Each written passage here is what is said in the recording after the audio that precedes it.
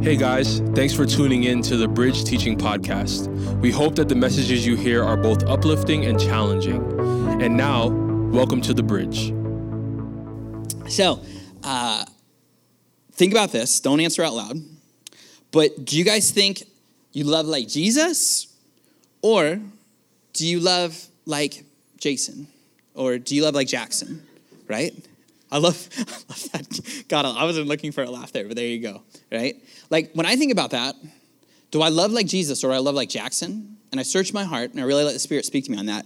I think that I love like Jackson, right? In fact, more often than not, I love just like the world does. I don't really love like Jesus does, right? Because Jesus says, pray for your enemies and bless them. But I don't really do that often. In fact, oftentimes, I resent them, right? And you're like, oh, like you're like, how are you a pastor? I'm just being honest with you guys, right? I think we preach a big game about loving like Jesus Christ, but we're going to look in this text tonight. This text is called Love Must Resist Hate, and we're going to be challenged and we're going to be sanctified in the way that we love, right? Because Jesus says love, don't hate, and he even says it on the cross. From the cross, he can proclaim, forgive them, for they know not what they do, right? Man, we love that principle, and we're proud to proclaim that about Jesus Christ. But Jesus calls us to follow him, and in turn, what? When we follow Jesus, who will we become like? We will become like Jesus, right? But man, this is an area of our Christian walk. Man, we think that this is the first thing that we have down is, of course, I love like Jesus. But as I examine the text with you tonight, I think we're going to be extremely challenged to go deeper into this. Because if love will resist hate, and we think about it, how can we be the ambassadors of Christ, the representatives of him that he called us to be, unless we actually practice that, right? And I think that hate can be extreme, right? Or it can be like lighthearted, right? So you can be extreme with this right now, or you can be lighthearted with this right now. So please work with me. Please talk to me. What's something you hate? Russia. Fair. Okay. All right. Okay, Liam. Cool. What else? You beat Noah to it. Noah, you're about to say that? Okay, fine. Okay. What else? No, I'm ready for that job. Oh, you are. You are ORTC. I see you over there, Jason. Cool. What else? What do you hate? Tyranny. Noah hates inflation. Is that what you're going to say? Yeah. You hate inflation. Was that it? I already knew. What else? Yeah. Fair. That's fair. I did my time, homie. Okay. So you're cool. It's just really like the burden when you get home of like, I was just here 8 hours. Now I have 3 hours of homework. I hate that. Okay. The Rock. Wait. You said SATs and then you jumped to The Rock? The Rock, Dwayne Johnson? How, is that anything to do with SATs, or those are two things you hate? No, he hates SATs. I hate The Rock. Why do you hate The Rock? I understand Liam's hate for the SATs. I don't like standardized testing, right? Why do you just don't know? You just hate him for no reason? Okay, he's nuts. Stop. Fair. You love The Rock. You're passionate about The Rock. Okay, all right. So, I think that hate is a little weird in 2022. You know what I mean? Have you guys ever, heard it kind of explained that if you explain to somebody else, let's say you have a worldview, and what is your worldview? Well, I hope that as a Christ follower, that your worldview, the way in which, the lens through which you view the world, is a biblical worldview. As Christ followers, yes, that's what we're commanded to have, is a biblical worldview. We believe what we believe because we believe it to be true, and what we believe to be true is what God has proclaimed in the Bible, right? We have a biblical worldview. This is how we look at the world, right?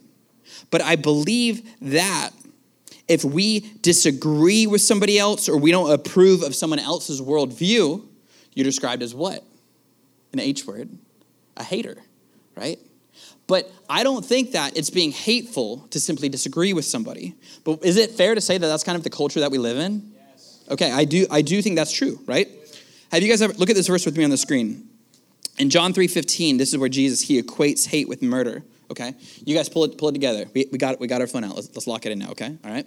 So it says, anyone who hates another brother or sister is really a murderer at heart, and you know that murderers don't have eternal life within them. right? So I've heard this, right? Like I literally remember Joey, like we just learned this in Sunday school. He's my older brother. We were probably like 10 and 12 or something like that. And I was like, we were probably playing like Mario Kart, and he was just beating me over and over like an older brother does, right? And I was like, I hate you. And he's like, well, you just committed murder in your heart. And I was like, going to hell. Got to talk to mom and dad about this, right? You know? And I was tore up, so they had to give me the context of this and everything, right? However, like, let me just tell you a story. Like, hate and murder and we're going to get on a serious level, so take this serious, right? They turn into one another very quickly. There was a gentleman by the name of Dylan Roof in 2015. His hate, he was a white supremacist, and his hate for the African-American community led him to go into an African-American church and murder many innocent people while they're just like us consuming the word of God. His hate for a people group led to murder, right? All these things, it actually begins and it starts in our hearts, right? Man, I remember now if we could swing, because I'm saying, man, hate has many spectrums. Jesus went to the heaviest spectrum here, and it's true. But man, I remember being at seasons of my life where it's like, I hated my parents, right?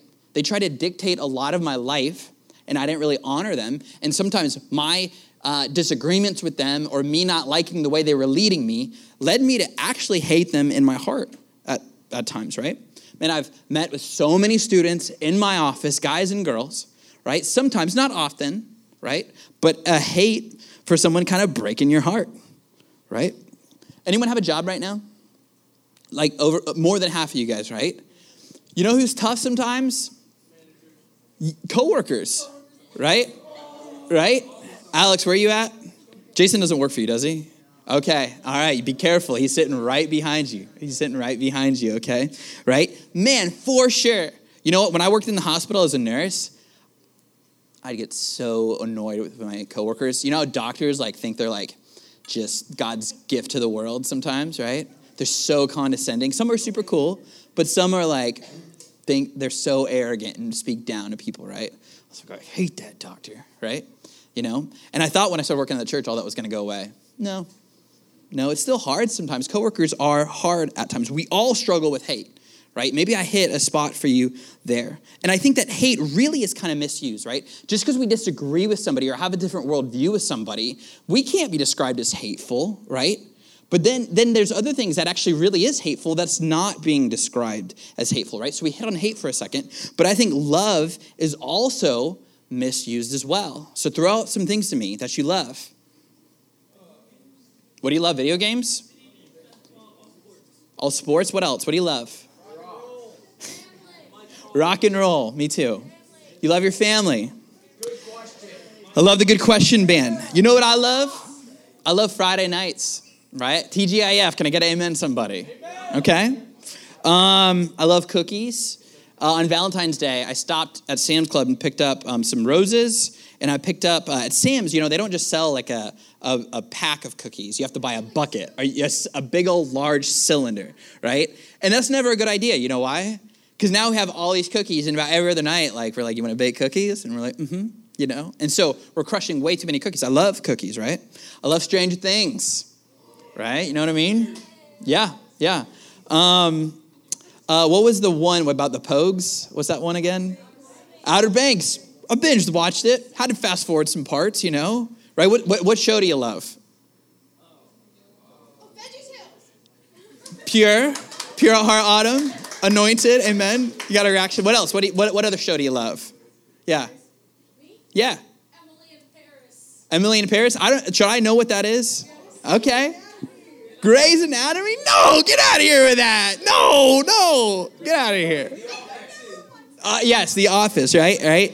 What about the new Spider-Man movie? I love it. So we say we love Fridays, we love cookies, we love Stranger Things, we love the new Spider-Man, but then we're like, I love God with all my heart, right? So it's like, okay, so what's hate, right? We hate stubbing our toes, right? But then hate can also lead us to commit corrupt and demonic evil, right? We say we love like Christ loves, an agape love where we lay our life down, yet we also love the new Spider-Man. So what is it, right? Are these words being misused or misunderstood? Well, the Bible gives us the answer. There's a quote from John Piper. Please read this pretty long quote with me on the screen, but we'll work with it for a second. There are 4 loves. It distinguishes eros, a kind of romantic love where the lovers are hungry for each other. Everyone say vroom, vroom. And then the philos love, friendship love, where 2 people are linked arm in arm, shoulder to shoulder, with a common vision. Oh, that's beautiful. That's so good. With a common vision and a common goal and a delight in a partnership pulling together toward the goal. And storge, affection that one might have for an old sweater or slippers, right? Who has something that's like an heirloom you're going to pass on to your kids? Like what do you love? Do you have something like an old like soccer shirt from your middle school year where you kicked a game-winning goal? Does anyone have anything like that? I have my Monster High doll collection. Your what? My Monster High and Ever After High and Barbie collection. Pass it on to my And you're just preaching, Autumn. You're preaching. Get up here. No, okay, right? So yeah, I can't think of what that is. For me, it's this Dodgers hat, right? I was so poor growing up, right? I found a Dodger hat in a thrift store and it was fitted, right? So I couldn't adjust it, and I would squeeze my big fat Jackson head into it and like cut off the circulation in my head, right? But when I became a nurse and I got my first paycheck, it was almost $1,000 on the dot, right? It was for a week's work of worth. I was like, I'm rich, richest person I've ever seen, right? You know what I bought? I went and bought a Dodgers hat, new era, 7 3/4, and it fits nicely on my head. When I travel, amen, that'll preach. You clap, it's good, right? So we all have that.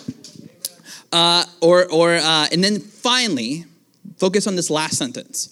Finally, we're at agape love, a divine love characterized by sacrifice and the pursuit of another person's good, right? This is the love we're going to lean into tonight. Jesus says this is the type of love that we must have in order for us to bring the kingdom of heaven through earth. And it's through agape love. Noah and Fleming, you guys quit talking for me, okay? Let's read this text. So open your Bibles to Luke chapter 6. Luke chapter 6. And if someone gets a page number, please throw it out there for us, okay? Luke chapter 6, towards the back. And we're going to look at verses 27 through 36. Luke 6, verses 27 through 36.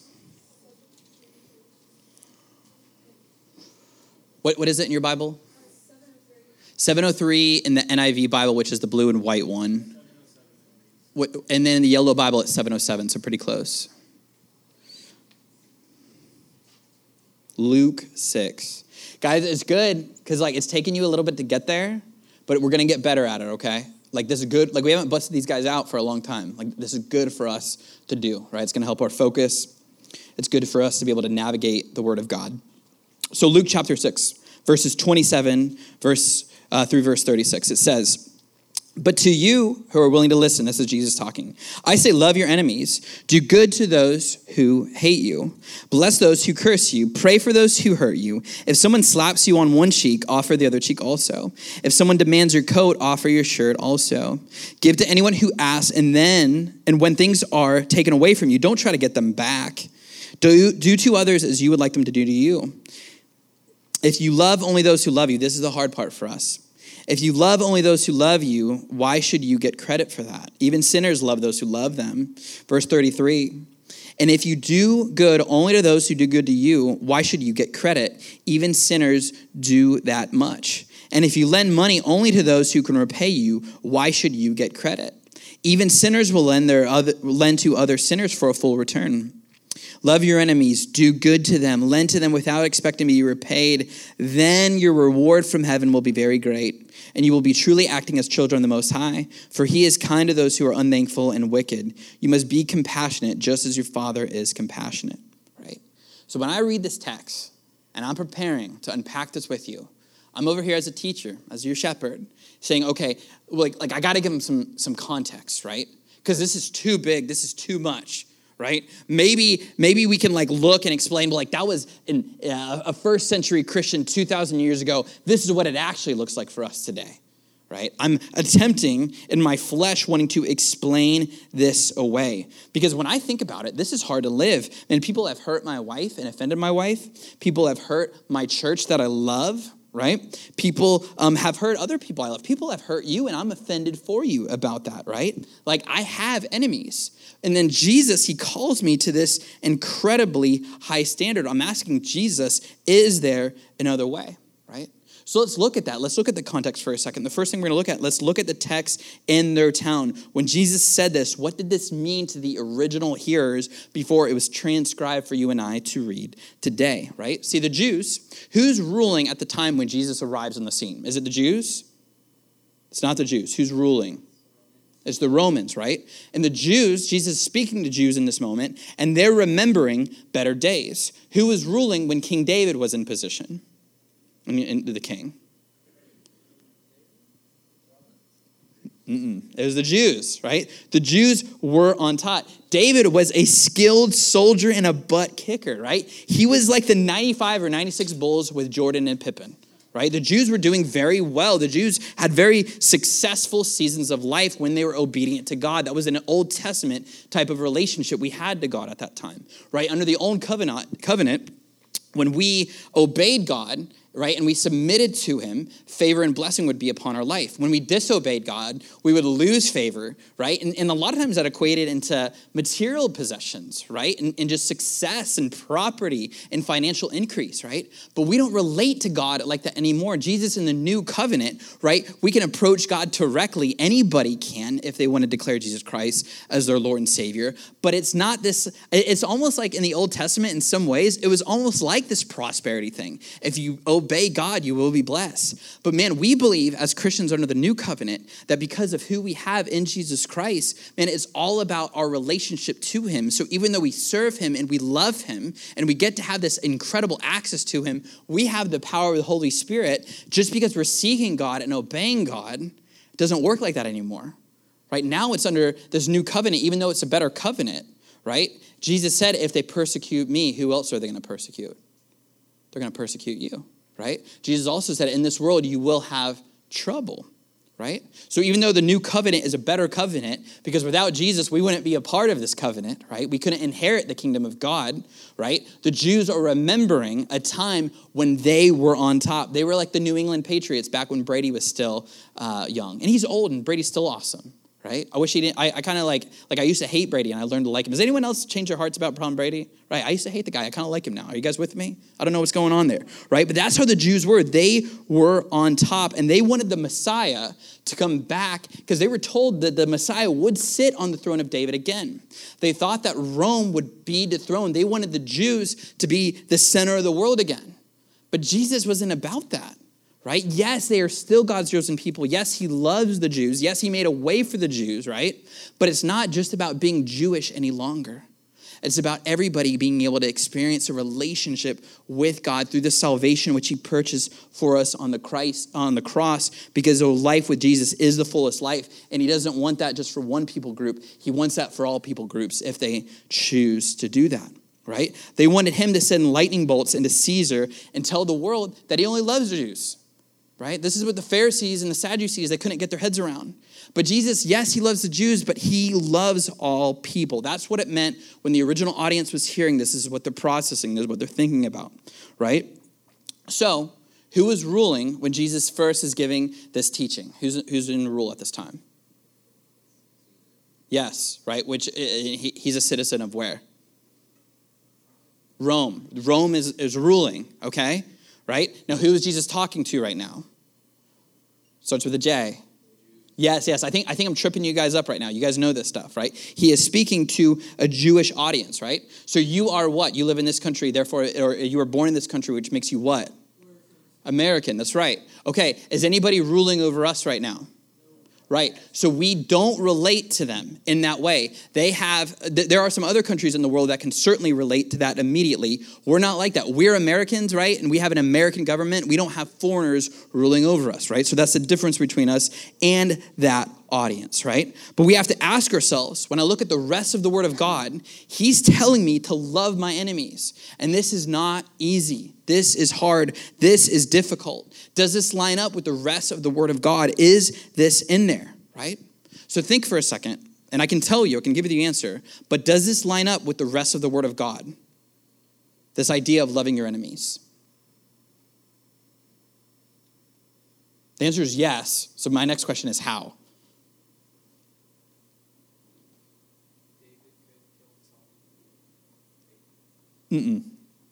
I appreciate you giving an attempt. That's not where I'm going. right? Jesus, the way of Jesus is what? Lay your life down, right? Pick up your cross. You know, man, Jesus all over and over, he says it's better to give than it is to receive.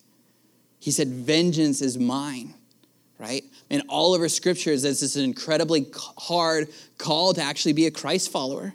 That's why Jesus, he would preach hard messages like this, and there'd be many crowds and many people, and a lot of people would walk away after a hard message like this. They're saying, you want me to love my enemies, right? He's not just calling them to forgive their enemies. He's taking it a step further and saying, I want you to love your enemies. So how are we going to do that? The first thing I want you to see on the screen is if you're going to do that, you need to remember where you came from. It says in Colossians, this includes you who were once far away from God. You were his enemies, separated from him by evil thoughts and actions, right? So how can I do this? You're like, well, maybe I can put myself in their shoes. You were once an enemy of God, so we need to remember where we came from. It says in verse 22, it says, yet now he has reconciled you to himself through the death of Christ in his physical body. As a result, he has brought you into his own presence, and you are holy and blameless, and you stand before him without a single fault. If Jesus can do this, we, through the power of the Holy Spirit, we certainly can too, because that's where we once were as well. The second way that we're going to be able to do this is you need to remember who you're loved by. The second thing is you're going to remember who you're loved by. It says in 1 John 4:19, we love each other because he loved us first, right? Man, Paul, he says in Corinthians, he says, it's the love of God that what? It's the love of God that what? Who knows? It's a hard question. You might not know. What is it? The love of God what? It's the love of God that compels us, right? When you, Michael, when you get up here and play bass, right? You love music. I love a lot of the same music as you, right? So we love music. That's one of the reasons why you play, right? But ultimately, your motivation for coming up on this stage to perform, man, if the only motivation is just love for music, that's going to just end up not with much power. But if you're motivated through the love of God, right, that's where authority comes from. That's where anointing comes from, right? With my motivation to come up here and teach, right? If I just want you guys to like me, right, or you guys think I'm funny, or maybe I just want to be a good person and I believe in teenagers a lot, right? Maybe those motives are not that bad or whatever, right? That's not going to have much power in the end, right? That's not going to go anywhere. Man, it must be the love of God that motivates me, right? Because that ain't going anywhere. I'll have motivation till I'm dead and then in heaven with Jesus Christ to do that. If it's the love that's firing me up, man, my fire will remain. So here's the thing. This might be so hard for me. This might be so hard for you because we're not letting Jesus love us, right? Are you sitting under the love of God? Are you experiencing the love of God? Right? There's no greater way that Jesus could love you any more than he already does right now. Why? It's because Jesus already died for you. He said the greatest way, there's no greater love than this, than a man who lays down his life for his friends. Then he goes and died for us. Right? He proved it. Right? But you can't love your enemies. It says we love because he first loved us. If it's not starting with his love for us, you're not going to love your enemy. Right? Man, Jesus is saying here that if you are going to make an enemy your neighbor, you got to experience my love first. Because then it just unfolds and it changes everything. The third thing we're going to see is that you need to remember where you're going, right? So this was just in the text that you just read. It was one of the last verses you read. Jesus said to them, your reward will be great if you love your enemies, right? And you will be like sons of the Most High, for he himself is kind, ungrateful, and evil people. So Jesus, think about the road to Calvary. He's nailed to the cross and he's about to die, right? What did he say to the people? He's talking to God, but he's talking about the people. What did he say? Father, what? Forgive them, right? How could he do that, right? He knew where he came from, and he knew where he was going. That has to be your motivation as well. Jesus, he's fixing your eyes upon heaven right now. He's fixing your eyes upon God, who's the author and the perfecter of your faith right now. Right? Man, Jesus, he certainly is kind to ungrateful and evil people. Now, think about this for a second, right? We don't talk much about rewards in heaven, right? I joke about rewards in heaven more than I talk about them seriously, right? But everything that you do, good and bad, will be brought under judgment, right? And you might get into heaven because of the grace of God, or certainly that's the only way you're going to get into heaven is because of the grace of God, right? But there will be different status in heaven. There will be different positions in heaven. There will be different blessings in heaven. There will be different gifts rewarded to you in heaven. And we don't talk about that very much. Why, right?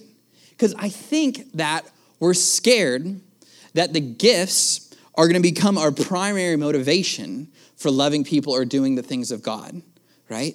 And we're not about that. I know your heart, I know your soul, right? That is not your primary motivator, so you prefer not to talk about it. Even I prefer not to talk about it, right?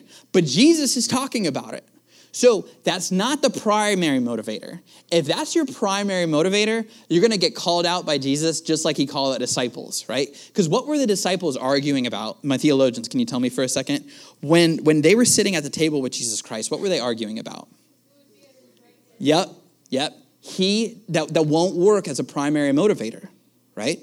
It's kind of like working out to get a six-pack.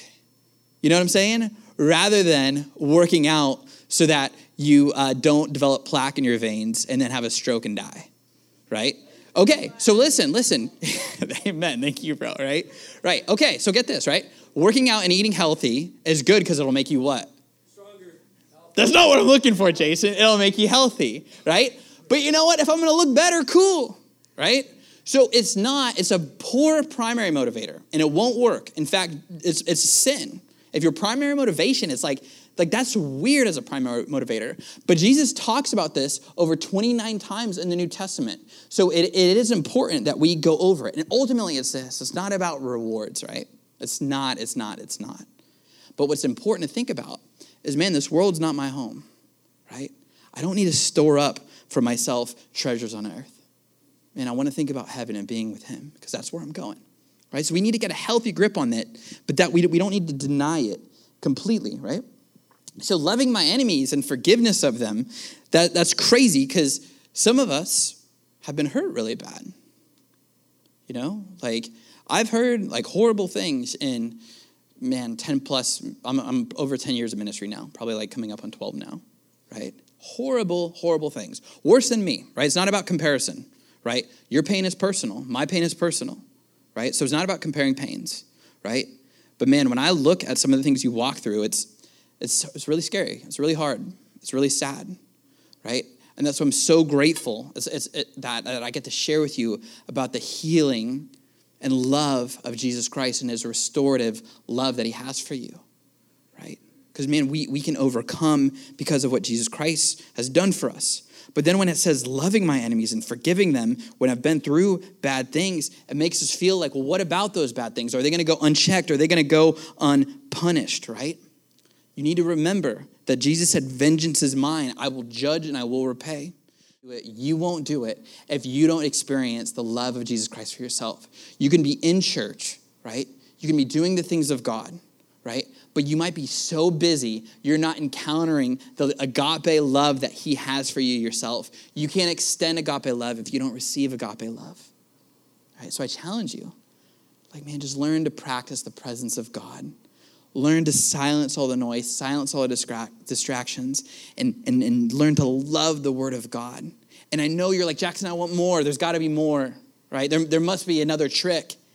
And it's like, it's really easy.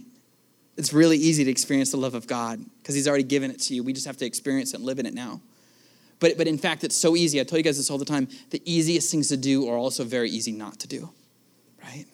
Man, I would guarantee if you're not experiencing the love of God, and we had a talk, we're probably not very good at silence with God and in solitude, just being alone with him. We're probably not very good about being in the scriptures, right? Or maybe we're in the scriptures, but we're not applying them to our life.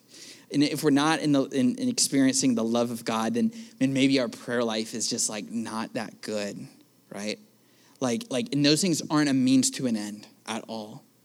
But there is this relational aspect that comes from spending time with God. It's just the way it is. You and I, we love each other with time and communication. Man, I want you to walk in the love of God so you can live in the freedom of what it means to love your enemies. The resistance, what we're teaching, is all about offering the world an alternative. Jesus said, if you only love those who loves you, everybody does that. I'm calling you to something different. That's why in this teaching it's called Love Must Resist Hate. Let me pray for you.